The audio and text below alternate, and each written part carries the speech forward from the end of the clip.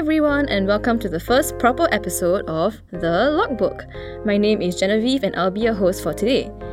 Before we start this episode, I'd like to let you listen to a snippet of this gig by Michael McIntyre, who's a British stand-up comedian. In this part of his gig, he talked about how people respond to bees and wasps, and one of the types of people are what he calls the total panickers. The third way, the total panickers, right?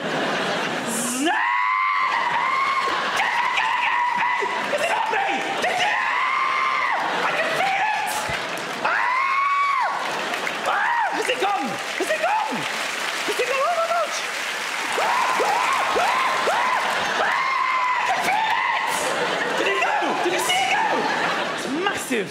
Oh, I can still feel. I can see it. Did you see it was massive? Oh my god. Oh! Was it a hornet? Was it a hornet? You know, if it gets you on the throat, you can die. So very often when we're going out with friends or even just at home and we suddenly hear a loud buzz, or we accidentally walk into a swarm of bugs, or even see a cockroach at home and it flies, we can respond in this way. We just start screaming, and for some of us it leads to this fear of insects or bugs in general. To give an example, my own sister gets super scared when she sees a moth, even a small one, and it flies into our room. I don't understand this. I've asked her why before and she just can't explain why. And for the record, she doesn't like butterflies as well. And I don't know why either. But all these experiences makes insects one of the least liked animals in wildlife, and that somehow becomes the baseline for some of us. So for today, we'd like to explore the diversity of insects and to talk about some misconceptions we have about them. And for that, we have a very special guest. I've worked at the Lee Kong Chian Natural History Museum with him before. He was my supervisor, and through my undergrad days when I first started learning more about insects, he has been famous for being the guy who can identify any insect, even if the photo's not that great. Our guest today is none other than Mr. Fu Mao Sheng, who is curator at the museum. Welcome, Mao Sheng. Hi everyone. So, Mao Sheng is taking time after a very long day of work, after a chaotic day of work, because we are recording this on the same day when our Prime Minister announced that non-essential businesses will be suspended for a month. So, like 4 to 6 p.m. to 2 hours was just like a mad rush for you. A total mad rush indeed. Total mad rush. Before we start talking about insects, let's get something straight, right? Some basic biology of insects. Mao Sheng, would you like to tell us about this first? Usually when we talk about insects, we always know that they have the head, the thorax and the abdomen. So 3 main body parts. Yes. Insects also have 6 legs, and then they also have the antenna. A good picture is the ant. Yes, the textbook example of the ant. Correct. In primary school science. They are invertebrates, so their exoskeleton is on the outside. Compared to us humans, our skeletons are on the inside. So they have no bones No on bones the inside. In a way, you can say bones is on the outside. So, but they change bones every Change once bones. in a while. Because they share mold. the Yes, exoskeleton, they mold, yes. On that note, it makes spiders, scorpions, mites, millipedes and centipedes not insects because either they have less than 3 body parts, more than 3 body parts, or way more than 6 legs. So just remember that, guys, because all too many times I have people asking me, spider is insect or not? And I'm like, nope, it's not an insect because it has 8 legs and 2 body parts. So no, that doesn't count. And also, not everything that is small and crawls fast and looks like a bug is an insect. So now let's get to know Mao Sheng a little bit better. Mao Sheng, can you tell us what you do in your work? I'm actually a curator in the museum, but I specialize in all the insects. Right, so I'm an entomologist. So I take care of insect specimens, right, both whether a wet preserve or a dry preserve. At the same time, I'm also the cryogenic collection curator. So specimens or samples are being stored in super cold temperatures. That's basically what I do in the museum. How cold is the cryogenic collection? It can be so cold as minus 197 degrees Celsius. Youch. Have you heard about like cryotherapy for humans? Yeah, I do hear about that. But I don't know, I never tried it before. I don't think there's any cryotherapy spas in Singapore. I don't think so, right? It's a bit... There is actually more for the sports people. Yeah. I honestly don't know how that works though. Generally, what I know is that basically you try to channel all your blood into the innermost part of your body. Like Yeah. near your heart. Yeah, correct. So there's less blood flow to your extremities and all Yes. that. Ugh, No, that but that's sounds different. scary. Yeah, that sounds scary. But what made you like insects then? This is kind of hard to tell because it all started out when I was like in kindergarten. I think it's always that story though. It's like, oh, when since young I like this. Yeah, correct. So it's just that I find insects to be fascinating to me from young. So I'm always going around looking for insects. Like, did your parents influence that in any way, or your family? Not that I know of. Not really. Yeah. So it just came out of Yeah. nowhere. I guess it's natural. Nice. That natural inclination towards it, Yes, right? correct. Cool. Okay. What's the most interesting insect you've caught before in Singapore? I would say is the twisted wing parasite. Oh, that one. What? That one is actually one of my bucket lists. Oh, Yeah, so have been doing insect surveys since 2012 and always been trying to find that particular group of insects. It's Right. only in 2016 that you caught one. that I managed to find one. One, like Yeah, like not that's- two, but one. That's one. Like- And that day was totally excitement.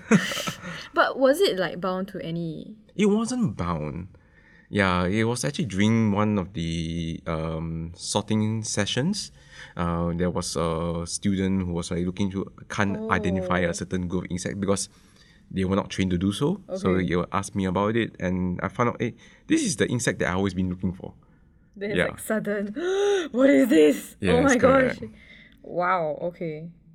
Also, it was not like to anything. It was just in the ethanol. Yeah, correct. Nice. Okay. I also know that you like cockroaches, and this is a common insect in Singapore that many people either fear or not like. And some guys also even fear cockroaches when they fly. And to be fair, I haven't seen a cockroach fly before. But if it flies into my face, yeah, I'll be scared. But can you tell us more about cockroaches and why you like them? Initially, I didn't really like cockroaches. I just find them okay. They are just cockroaches. Like meh. Then- Okay, yeah, right, right. Just so. I started off with looking at termites. Oh. Yeah, so that was my main interest because termite is not well studied in Singapore. So Okay. I started to embark on that to find out what are the different termite species. Initially, it was termites and cockroaches are two different orders. But then termites have now been put under cockroaches. So that's where I start to see your termites are like your social cockroaches. So now they are like the same group. Yeah. Then Yes. from there, I decided to study more cockroaches and find them to be interesting. Okay. Right? And get to see they are actually different colors and they have actually different kind of roles and different ways of paternal care for their young. Oh, so Yeah. not all of them just lay eggs and run. Yeah, no. Some of them will do care for their young for a short while. Oh. There's one cockroach in Singapore that actually kind of suckle their young. Huh? How? That one is still a mystery. We are still trying to figure out. But yes, they do suckle their young. The cockroaches, they don't have a biting mouth part at that point of time. It's just only to suck up fluids. Okay. Yeah, so weird things, but interesting. Is there like a name for this cockroach? Like, is it a family or? They are commonly called the pill cockroach. Oh, pill cockroaches. Yep. Okay. So for those who are listening and you hear stuff like order, lah, genus, lah, family, and you have no idea what this means, basically these are ranks with which we classify all living organisms. So like, for example, there's the animal kingdom, the plant kingdom, fungi kingdom, and within each kingdom there's even smaller and smaller ranks.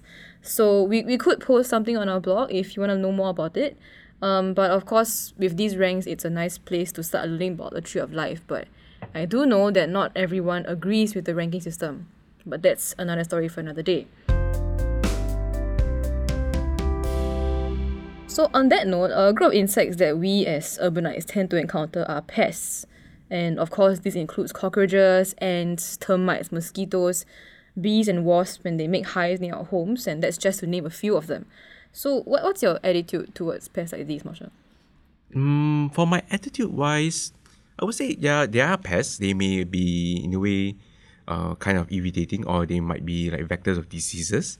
So for those that I see as like vectors of diseases, okay, you may want just to get rid of them, right? Because you don't want to fall sick and then it affects your livelihood. But other insects wise that are not pleasant to look at, most they might be ugly looking, or they are weird, or anyway they disturb your personal space. They may or may not be exactly pests, right? So usually people say they are pests is because they feel they are disturbed by them. Yeah, I mean, I've seen videos of during house renovations when someone peels back a wall and then they see like a huge ant's nest or a termite's nest, or even in cars when for some reason there were bees that make a hive there as well. Yes, correct. So they always call an exterminator to get them out. But I mean, like, termites bring some sort of inconvenience as well, because if your home has a lot of wood material in it, then these termites can just basically destroy everything. Yeah, Yeah, correct. and then cockroaches are like big. Some people don't like them. Then, because the American cockroach is known, or at least known to be dirty, because they eat trash. Yes, They eat correct. garbage, right? So they have a lot of bacteria on them. They have a lot of germs on them. So people don't like to touch it. Yeah. So But for those like bees and wasps, right? Usually is looking at them. Are they dangerous or not? yeah. Yeah, correct. So if they are dangerous, they can sting you, and those people who are very sensitive to it, right? They can go into have Pretty big reactions. yeah, at very that, big right? reactions itself, and then you may have very serious health concerns. Yeah, so sometimes it's more of like being a danger, or whether they actually pose any health problems. Like bees and wasps, like if they just make a hive or a nest outside the window, like especially HDB flats when there's like concrete substrates, right? And then there's hives or nests that forms there. So are there any like conditions under which these bees and wasps would come in and attack? Usually, they will attack when they are disturbed. Okay. But some of them are more aggressive. That where even your presence close to them, they may feel that they are in danger. Then they will attack you, even without you having to touch them. Oh, But some wow. of them just only require you to disturb them by when you squeeze them or you accidentally smack them. You then they will attack. physically just whack them If like not, that, they right? will just fly by you and then don't care. Okay. Yeah. So Yeah. it depends on whether the species is the more aggressive one or the mild ones. Of course, then like how we know what species it is and whether its behavior is offensive or not to us, it's a matter of knowledge already, right? Like Yes, if the correct. layman doesn't know, then he doesn't know. Yeah. Yeah, then if he doesn't go and take the effort to search it up or get some kind of specimen, then it's kind of hard. Like they may not know exactly what to do with it. Just Yeah. leave it there, leave it alone, don't do anything with it. Correct. So usually most of the times just leave it alone. Yeah. That's the best case scenario to have no negative effects from it. Right, yeah. But I mean, like I think like last time you were telling me about this friend you had who had a termite infestation at home, right? Oh, Yeah. Yeah. not a friend, but it's just someone who was discussing about that he found a termite infestation at home and wondering what he can do about it. Yeah, like sometimes they want to use so-called natural remedies, or sometimes they want to use chemical ways to ward it off. So yeah, there are different options that they actually can use. Yeah. But then I think he didn't want to like kill it, right? Yes. He didn't want to kill a He single doesn't want termite. to kill a termite. Then in the end, also like I mean, it's not the best thing to do. You can't really live with them. If the colony gets bigger, then yeah, it's kind of hard to live with them, I guess. Yeah, it will be. Yeah. So I mean, I guess usually pests like this, when you have pests in an urban house and they are adapted to live in an urban area, then there's probably a lot of them like throughout the world. So like killing some of them You won't it won't wipe put out a their dent. species. It Yeah. won't put a dent in their species. So it's okay. It's okay to kill like pests like this. Or maybe we put in a way, say we just get rid of them. Yeah, so like these insects we can get rid of, but because of the mentality to want to get rid of them, for some people it extends to like every other insect. And so they see like every other insect as it's a nuisance. They're like Yeah, people do have that habit of generalizing. yes, Yeah. yes, that's why. Because usually when we are young, we always talk about bugs, and bugs just won't just comprise of just the insects. It just comprise of the spiders, the creepy crawlies in general. Yes, So correct. they just associate them all together as one group. Yes. Yeah. So as I've mentioned at the start of the episode, for some that generalization is a very real thing, and they may not see it as an issue because it doesn't concern them as much. Well, we're here to change that, and that brings us to our next segment, and I hope it to be fun. Before today, I found 11 statements of insects online, and from some of my friends on social media. I will say them one by one, and in response, Mao Sheng will first give the simple answer of whether you think it's true or false, And after that, you can elaborate. So if you're listening to us right now, you can try and see what your answer is and see if it tallies with Marsha's answer. Yep. So you ready? Okay, let's try this. Okay. Number 1. Small winged insects are the young of the species. That is definitely a false. Yes. Why? Usually when you think about being small, right, you think they are young. So I guess maybe that's how the statement came about. But usually when insects, they have wings, they're already in the adult stage. Yeah, because adults need to fly around and then populate in new places or new areas. So I guess the proper way to say is small winged insects are the adults of the species. Because some insects can be small and they're winged and they're already adult size, right? Yes. And I mean, like, sometimes the insect's young, the larvae, and the adult can look very different. So just because they're small and they're winged doesn't mean they're the same species. Or it could be the same as well. It could be. It could be the same as well, yeah. So it depends on what species you're talking about. Second, cockroaches can continue to live a long life without their heads. Yeah, this is true. This is true. This but how is long? true. Probably they will live about a maximum of 7 days. 7? That's actually quite short, actually. That's not too long. I think that's quite long, especially for people who are fearful of cockroaches. Okay. Yeah, Yes. correct. You know, the longer they live, they are like, it's still around. With no head, like a headless cockroach running around. Yeah. And I'm not it's sure like which one is more worse for them. 7, that's true actually. Yes. But it's like 7 days without food.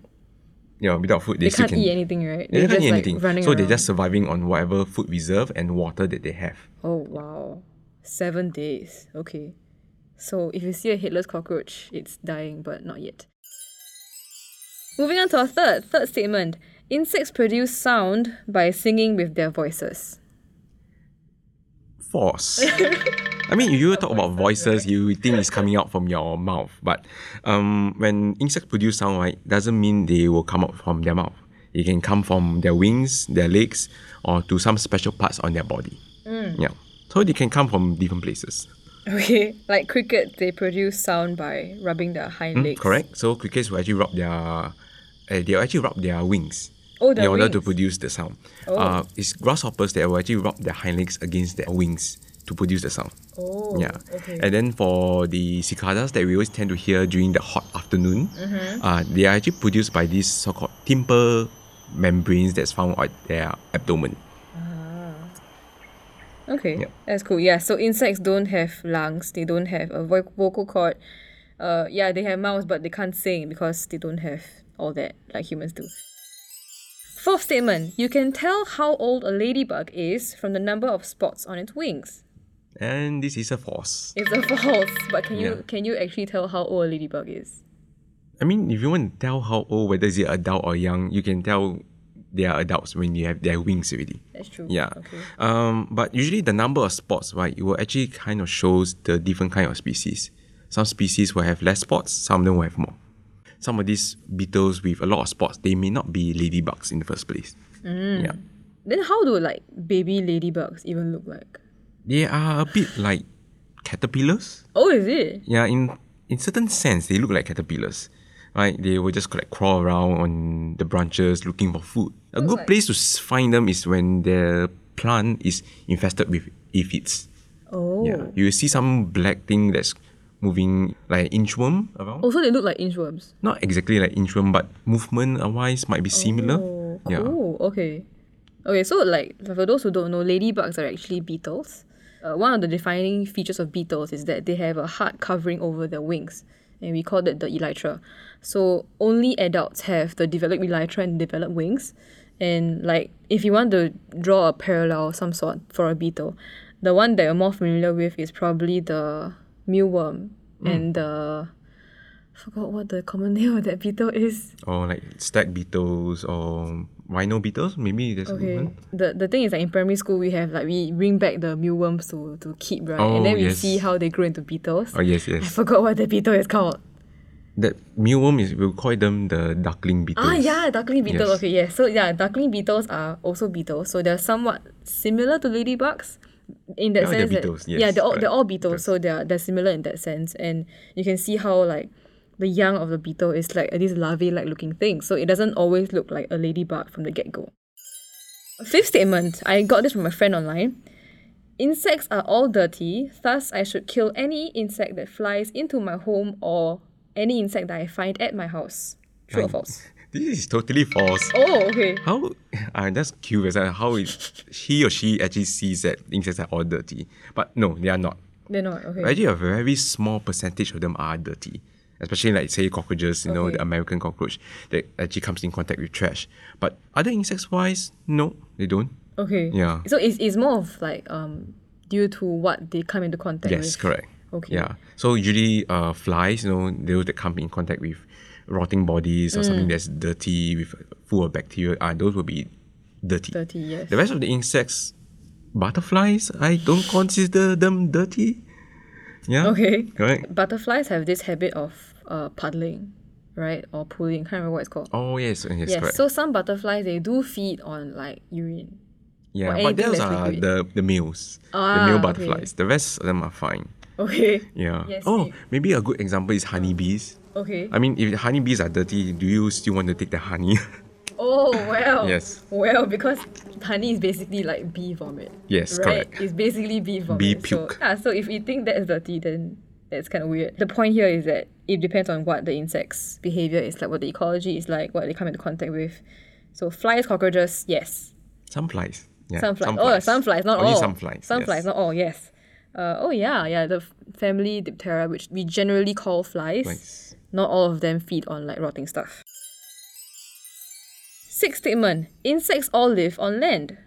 This is also a false. False. Like, I mean, there are insects that live in the water, like your diving beetles, your water scorpions, your dragonflies and damselflies. When they are young, they actually live in the water. Yeah. So not all of them live on land. Yes. Yeah. So like just now you guys heard from Noshon, like water scorpion, right? So a water scorpion is not actually a scorpion. It is a beetle. Yeah, they just look like scorpions because of the two. Water scorpions are actually true bugs. Oh, Yeah, yeah. Oh, correct. sorry. Okay. Yeah, okay. Yeah. Info wrong. Okay, yes. Thankfully, there's Noshon here to clarify. but they're true bugs. So true bugs are like what's a relatable example of a true bug? Like your shoe bugs? Shoe bugs, Yeah, yes, correct. yes. So they belong in the same group. Yeah, okay, so that's like insects that live in water. Not all of them live on land. And of course we have like mosquitoes, which are partially aquatic. Yes. Correct. The young ones live in the water. Seventh statement. Insects see thousands of identical images through their compound eyes. This is true.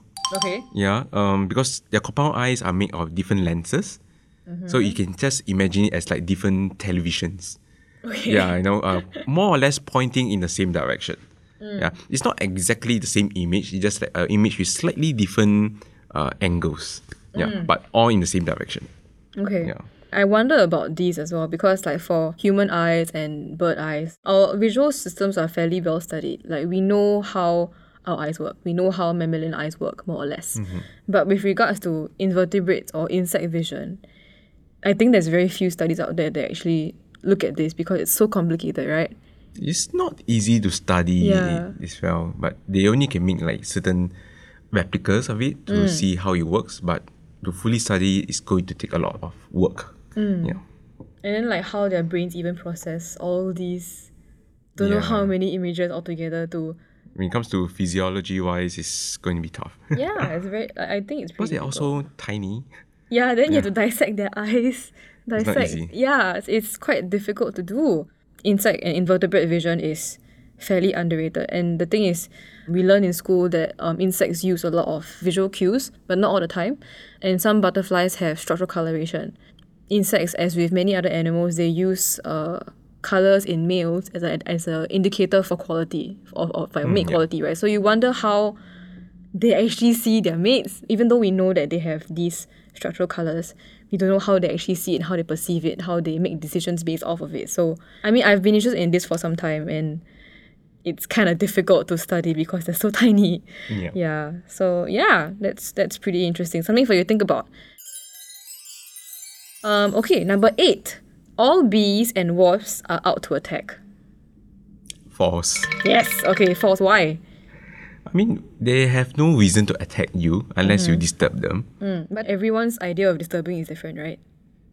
Yeah, it's quite subjective. So yeah. some people talk about disturbing is when you are going too close, or some people think disturbing as like you really purposely prod their nest or disturb their behavior. Yeah. So it kind of depends, yeah. But not all of them are out to attack. Because usually if they attack, they're actually spending energy. That's They rather true. spend their energy in their own lives rather than having to fight back. Right. Yeah. And like bees, after they sting, they just die. Yes, correct. Because the stinger gets taken out from the body and Correct. it So like cleans for your out their honeybees, guts, right? yeah, you pull out part of their guts. Yeah. Yeah, and then they will just die soon after. Right. So there is a cost for bees to sting you. And so if they think that that cost and benefit is not worth it, they're not going to do it. With regards to this, I have like two stories. The first one is because while I was still working at the museum, I took a picture of a jewel wasp that we got in one of our samples. And I showed this really nice photo to my aunt from my dad's side. Like, because the jewel wasp is a very nice metallic green. So it's very beautiful for a wasp. It's not like the black and yellow that we usually see. And I want to show to see how beautiful it was. And then when I told her that it was a wasp, and I told the Chinese name, which is Huang Feng. I mean, I got it from like Google Translate. I do not know how accurate it is. But when she heard the word Huang Feng, she exclaimed and she said that, "Oh, wasp will sting. Confirm super painful." Then I'm like, but they won't sting. I mean, not all of them would sting, and it's not all the time. It's not like they see human parts, but then they, oh, I'm going to sting now, right? Yeah, they won't. We always tend to use the common name. Yeah, so the common name has always been used. Keep our kids safe.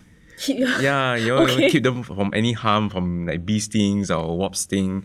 So when you say about any of these common names, right, people will also always associate them with the potential danger. Yeah.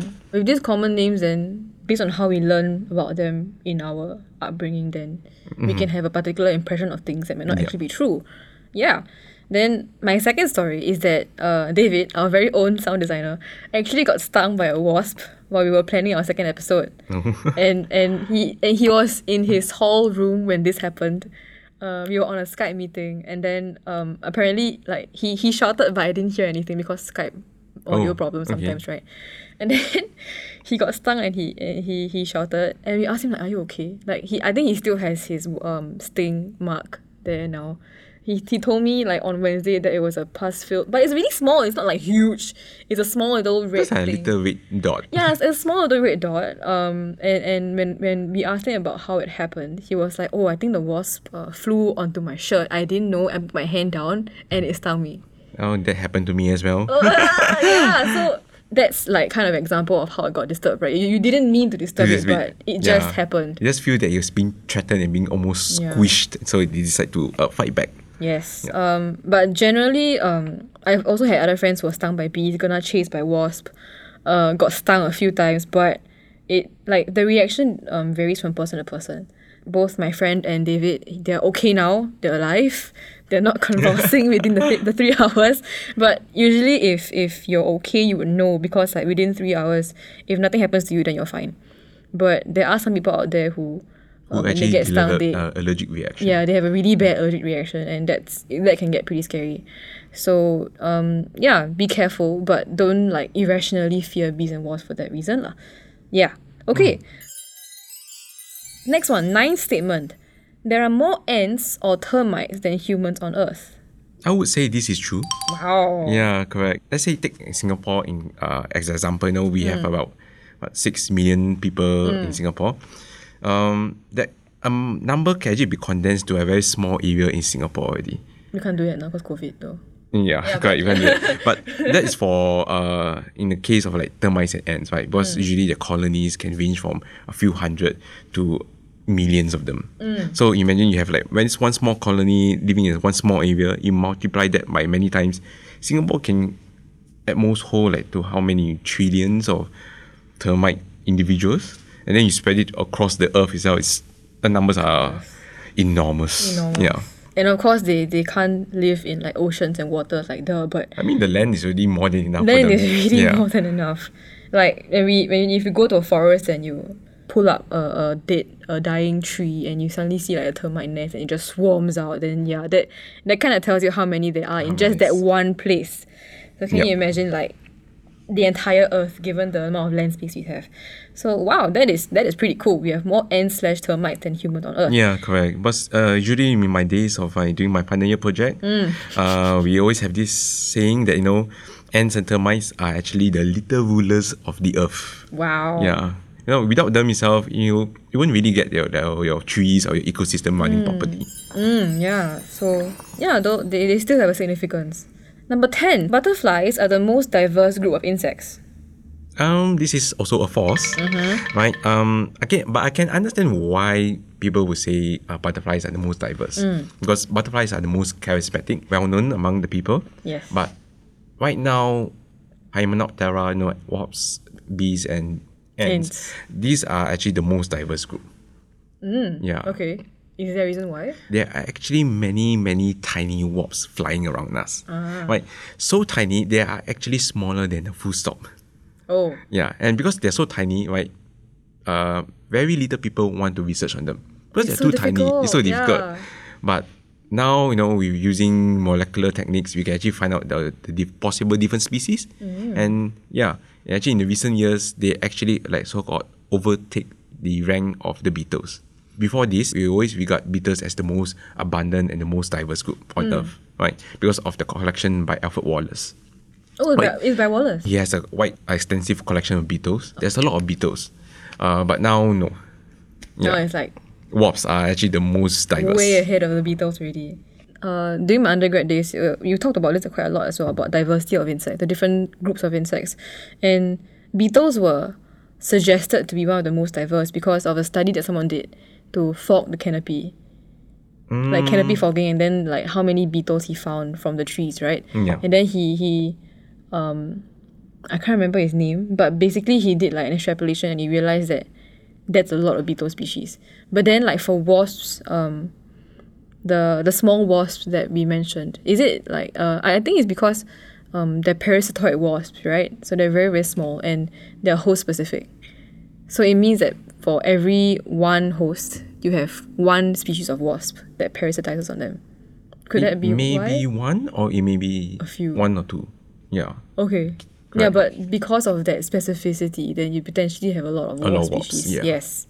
And yeah, but they're so tiny that we can't maybe can't You even see can't them really flying. see them Yeah. flying, until maybe they land on your face. Then you see, oh, what's this dot? Why Then you is start to this see dot this on my dot moving face? across. Yes. Oh wow, yes. So yeah, so it's Hymenoptera for you. Ants, bees and wasps are most diverse, not the butterflies. Okay, then last one. This is a weird one. I actually, this turned up a few times. One cannot kill praying mantises because they are endangered. True or false? False. False. Yeah. Why?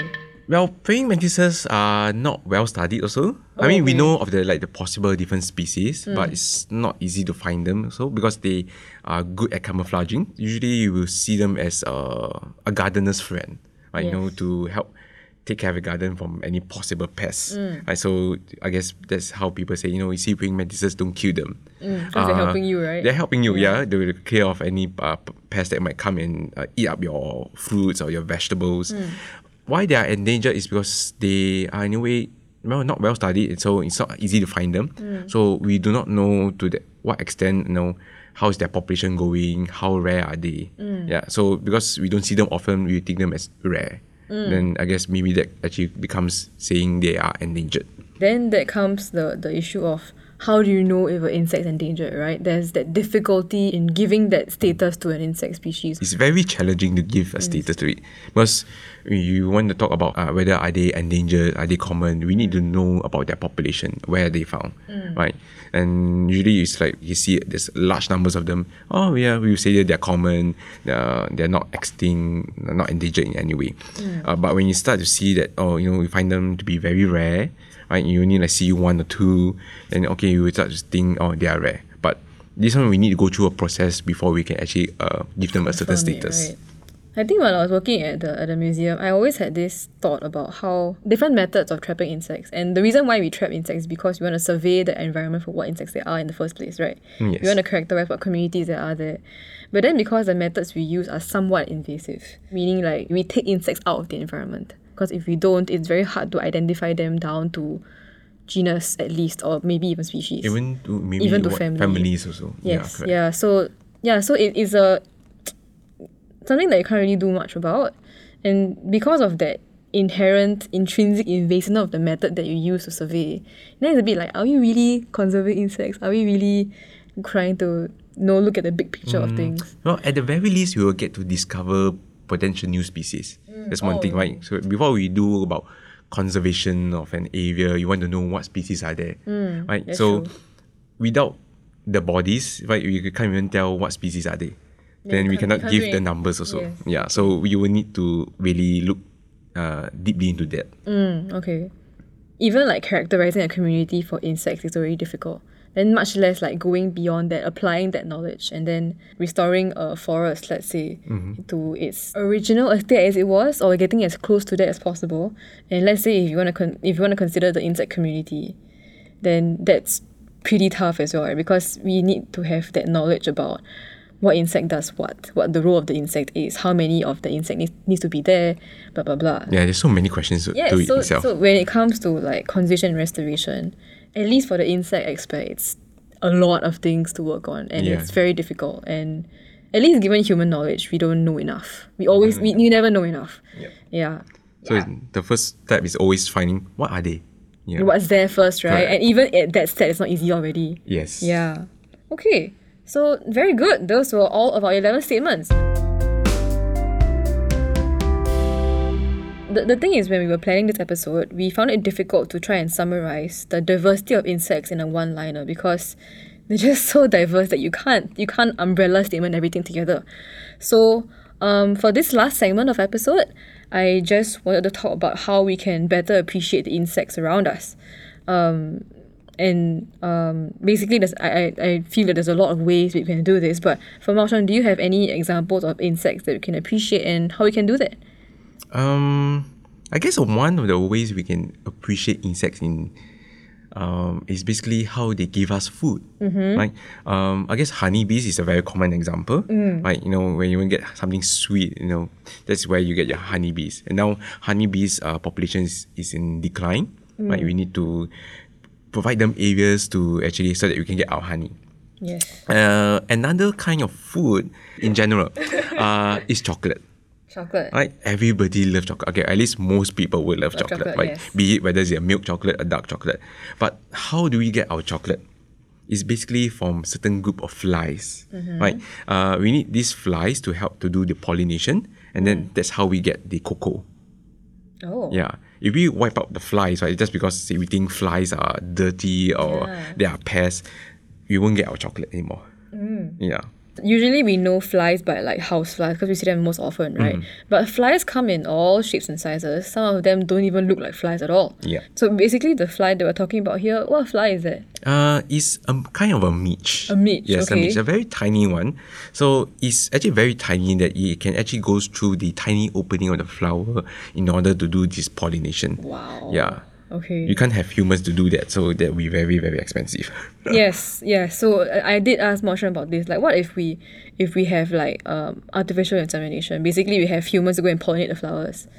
Then It's going to be very tedious and Yes. it's going to be very, very extensive. cocoa comes in the form of a tree. Yeah. So and the flowers just bloom wherever. So if let's say there's a flower at the top of the tree, how are you gonna get that one guy to go up the tree and pollinate it and Yeah. not drop any pollen on the way there? Yeah, so it's very difficult. And the thing is, only a midge, an insect that can fly, can do this. Yeah. And it's part of their nature to do it. And I mean, if for those who are listening, if you don't know what a midge looks like, recently in Pandan Reservoir, one of the reservoirs in Singapore, there was a midge infestation. Yeah, Yeah, correct. right, It's in the recent news. Yeah, there's a maybe early last year. Somewhere Yeah, last year, correct. yeah. So basically these midges were they were just breeding like crazy in our reservoir waters. But yeah, though if you want to look up what the midge looks like, you can. We could post a photo of that as well in our blog. But yeah, these midges are the really unexpected pollinators of cocoa, of all things, cocoa. Yeah. Though that's what they already do for us by nature, right? So what about the things that they could do for us? Well, the other one they can do for us is your black soldier flies. Right, I guess this is the most popular topic with regards to handling food waste. Right, these guys just gobble up anything that's organic. Anything and everything. Anything that's organic. So Even bones? well, bones is something they won't eat, right? Okay. So any food that we can eat, they also will eat. Yeah. So usually, sometimes when we go to our hawker centers, we don't really finish our food, or sometimes we over order, and then those food will get thrown away. So we can actually use these leftover foods, give them to the flies, especially their larvae or the maggots. Maggots. Then they'll help us convert these food waste into like potential feed. Right now, you can feed your aquarium fishes, or you can actually turn them into biofuel. Because these larvae or maggots, right, they have very high fat content in the body. So you can milk oil, in a way, fats from them. And you can get oil out of them as well, Yep. use as fuels. Just because of the biology of this black soldier fly, it can basically enable an entire circular economy. But, of course, whether that can happen is like really far into the future. Whether those who are producing food waste are onto the idea, whether we have the resources to even have that supplying of feedstock to the flies, and how we can, get the product out of the flies to be given to the right organizations. So yeah, that is like an amazing idea that we've had in recent years, I think. Yeah, in recent years. correct. But yeah, it's gonna take some time before we can actually hinge on this for a circular economy. What about this? Like, there are people who say that insects are the future of food. I would say What's your yes. take on that? Yes. For me, I would say yes. Yeah. Well, I guess it's kind of like you have to overcome that fear of eating first. Yes, Right. that So mental barrier. there are people who actually promotes entomophagy. So basically, eating of insects. Right. They are highly nutritious. Right. Not in a way that they will cause you to have grow fat. Right. Or certain health aspect. Yeah. So it actually has a faster rate of production, like compared to like rearing chickens, to get the eggs, right? Like say bodybuilders, right? They want to get protein, right? To generate enough protein, right? We can use the insects, because insects in general, they are high in protein. Yes. Yeah, correct. So instead of having to wait for chickens to lay eggs, yeah. Or like those protein powders. For your black soldier flies, right, you can actually convert the maggots into powder, right? So it looks more appealing in certain sense. So you right? don't see the maggots You don't itself, see the right? maggots itself, right? Yeah. Just see them as powder. Then you just start to put them in your shakes, and then you start drinking them. Right, crickets are also another example. Yeah, now it is actually quite common that people will use crickets to supplement the protein. Oh wow. Are there companies out there that actually make like cricket powder? Like, There are as well. There are. Oh wow. Yeah, correct. Like our closest neighbor in Malaysia, Oh. they're actually doing that. Cool. Yeah, Okay. correct. No, I mean, yeah, it's a lot of the mental barrier thing. And also, I mean, like insects, they take up so much less space to rear, right? Like Yes, compared correct. to cows and chickens Yeah. and pigs. They're so tiny, so much tinier, and Less effort as well. less effort. Do they like give off less greenhouse gases? That actually is not something. sure about that. Then that is something needs to be studied also. Yeah, because I know that black soldier fly larvae, they give off a lot of ammonia Yeah, they when do. they metabolize. Correct. Yeah. But how much? I guess that one needs to be studied. Yeah, I need to compare, like, do some data mining, compare, like, black soldier fly ammonia output compared to, like, cows who, like, fart a lot. Or burp a lot. Or burp a lot, yeah. That's the other problem with livestock rearing. Like, they give up a lot of gas. They take up a lot of space. They get a lot of space, and then, like, to have that space, you need to clear land, and that's never good for biodiversity because you are removing habitat. Because I think, like, the other way you can get people to appreciate insects is also, like, busting myths, giving them a bit more knowledge to say that the impression that you have of them is actually not true. These are misconceptions. I really feel that if people knew more about even simple things, like how some insects are absolutely harmless, then Or how some insects are extremely beautiful, Yeah. or they're kind of strange looking. yeah. Yeah. Like, I mean, I actually volunteer at the zoo, and at my docent station, we have this once a month thing. We used to have that because now cannot do duty lah. Yeah. But yeah, we used to have a once a month thing where we bring out like stick insects, and we bring out like caterpillars, and these are completely harmless to people. Stick insects, they don't bite you, they just walk on They just you. walk on you, yeah, exactly. Yeah. So, and the thing is, when I see people like, I show them, hey, do you want something cool? And then they're like, huh? They see this weird stick thing on my hand. Then they're like, what is that? Then I'm like, no, it's completely harmless. We have it under control. It won't bite you. It won't fly. It has no wings. you can just touch it and it Yeah. won't do anything to you. So like even after I say all this, people are still scared to do it. And I tell them it feels exactly like a tree. If you've touched a tree before, this is no problem. Yes. So like it is really this. Even saying these things sometimes is not enough for people because of that mental barrier that they've had for don't know how many years in their upbringing already. Yes, correct. So yes. yeah, really like busting myths, telling people that there are some insects that are not as scary as you think. And I think by giving them more knowledge and this outreach and education, then people might appreciate them a bit more. Yeah. Yeah. Correct. Then I think like you were talking about like for you, like it was an innate curiosity kind of thing, right? Yes, correct. Yeah. So I think at least for Singapore's like kids, I don't find a lot of them very curious about insects. Or I guess right now kids are more into technology. Yeah. Whatever phone or iPads, the Yeah. kind. Yeah, correct. yeah, so it's really like the thing is if you don't have this curiosity, I feel that you won't have that desire to learn more. And if you don't have that desire to learn more, then you will just stay at one level. You never You'll go be and- like enclosed in a certain box. Yeah, you just stay in your comfort zone, you stay in your box. You actually won't have that drive to learn more about insects and how they're so important to us. So I do agree that getting people and kids to be curious first and like early on in their lives is gonna be a big thing. Like it's not something that you take for granted, but especially when it comes to biodiversity, like that Yes. innate love for biodiversity, it doesn't come out of it doesn't come like out of nowhere. Well, for some people it does. It's kind of like exposure. Yeah. How much exposure is being given to the kids, right? But I guess parents also do play a role. Yes. Yeah. Yes. Whether the parents say, hey, let's bring you out to the park or bring you to the nature reserve. Yeah. Instead of bringing them, oh, let's bring you to a shopping mall. To a mall. That's totally different. Yeah, it's completely different. Yeah. So yeah, I really, at least for me, I really do. I feel heartened when I see kids at the zoo and they really love what they see. Because as a kid, for me, I love the zoo as well. Like the zoo was the first place that I loved as a kid, and then after that, it kind of propelled me to like, hey, what about everything outside the zoo? Like the zoo's not the only place with animals, right? Yeah, So there's like, many other there's places. a whole big world out there. There's so many other things that are just there and people don't know about. Yeah. Then and maybe the last thing I want to talk about is like the right mindset to have when it comes to human wildlife conflict with like humans and insects. Okay, Yeah. you elaborate on that. While we want people to appreciate insects more, we also don't want them to be like asking for trouble. Like purposely go and poke the insect, like, go and poke the beehive, poke the wasp nest. Oh, Right? Yeah, okay. along that line. Not in a way too curious. Yeah, don't be, like, and then get overly them into curious. trouble. Yeah. Yeah. I guess that will actually come with knowledge, right? So you will have to slowly learn about it. One thing to learn to start off is basically learning, okay, what are the different kind of insects that we have? Like the common ones that form nests in HDBs, yeah, right? correct. Then you start from there, start from your outside your home, into the park area, then maybe you can go into the nature reserve. So That's a you good point, slowly yeah. expand out.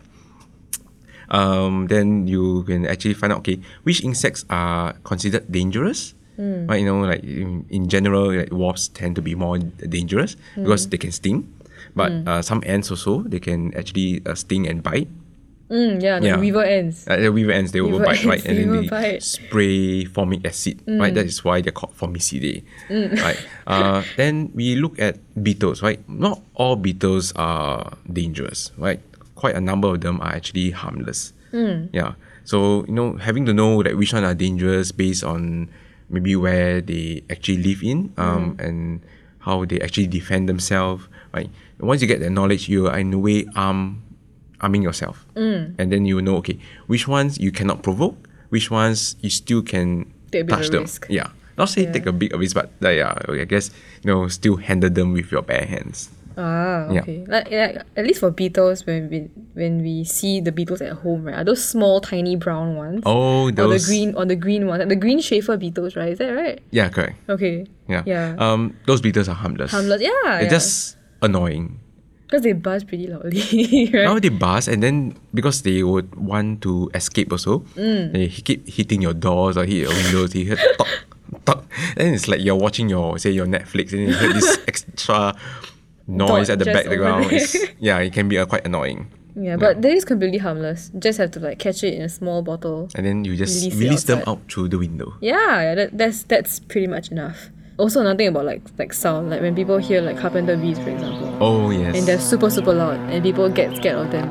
And they're so big as well, and they're so big and chunky as well, right? Yeah, correct. So people kind of get scared with them. Like a carpenter bee's harmless, pretty much, yeah, right? Carpenter bees are pretty much harmless.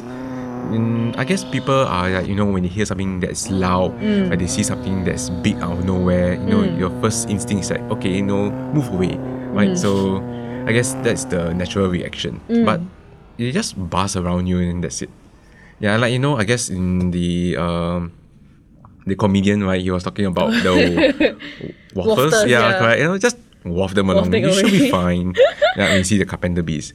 It's only when you like try to say catch hold of a carpenter bee, right? You will try to free itself, and then that's the point of time it will try to sting you. That's if you grab it. You really grab it. That's if you grab it. So just don't go and grab it, because it's a bee. It can sting you if it wants to.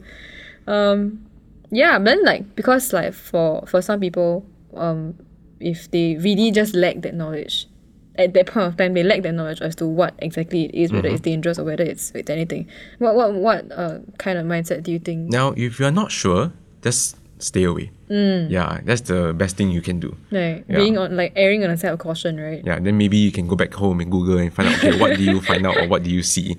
Yeah. Yeah. Right. I really feel like for when it comes to wildlife, it doesn't matter whether it's insects, any other big mammal that could possibly bring harm to you. But I mean, the thing is we shouldn't think of every other thing as, it threatens human life, it can harm us, because that's not how we should see them. Yeah, you're not sure. That's not the way. That's not how I should see them. And I mean, of course, it's out of self-preservation, which is a very natural thing to do. But I mean, I feel that you can just always look from a distance. You can still have that respect and the admiration for them, but at the same time, just don't go and purposely go and provoke the thing. Don't be foolhardy. Don't bring yourself trouble. I mean, you also can, in a way, think yourself as the insect, right? You don't want people to disturb you, right? You don't disturb me, I don't disturb you. Then we just work in a way side by side. Yes. So I mean, we're gonna cover human wildlife conflict at some point of time later in this podcast, but yeah, this could be a small taster for what kind of attitudes we should have as species to species. Humans are also part of nature, and how we should see other animals that are living with us, and how we can actually live in harmony with every other animal that's out there. Because I've gone on a lot of fieldwork experiences before, whether it's with the school or with the museum. And I was before my first fieldwork with the museum, I was briefed by one of the staff, and after he briefed me, I realized that, wow, I have probably been a bit too daring before, because I've been in forests and I just brash through places, and of course I know naturally what I should look out for, watch my step, don't go and grab a vine with thorns, that kind of thing, and then don't step on things that might look like an ant nest or a wasp or a wasp nest kind of thing. Watch where you're grabbing, watch where you're stepping. But then after he briefed and he told me about how there was a possibility that if I wasn't stung by a bee before, I could have a pretty bad reaction to it. Then I'm like, okay, I have probably been a bit too adventurous or daring before. So I'm like, yeah, there's a lot of things in nature out there in the wild, in forests, that can potentially harm humans, but really we shouldn't think about it as that. It really comes back to how we should be curious about nature first, and of course, preserve yourself, but don't be unwise. So okay, cool. On that note, we have come to the end of this episode. This was written and produced by me, Genevieve, with sound design by David. Thank you so much once again to Mao Sheng for taking time to be with us. Yep, I really kind of enjoy this. I hope more people will appreciate insects, right? How insects are actually useful to us, in giving us our food like chocolate. Right, and not all of them are dangerous. Yes, and there's a lot more to be discovered. Yeah, so I know the museum gallery is closed now, right? Because of COVID. Correct. But I mean, when it's open, do go and have a look. The collection looks amazing. It looks really beautiful. You can see how there's a lot of butterflies. Yeah, sure, but because they're pretty. But there's so many other insects out there, and the museum really showcases that really, really well. So props to Mao Sheng and the rest of the Ento team for curating the collection so well.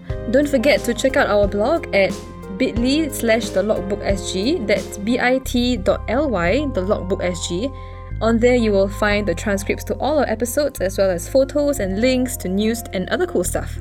We are also on Facebook at The Logbook SG. Feel free to connect with us there. We would really, really love to hear from you. So that's it. Thank you so much for tuning in. Stay fly.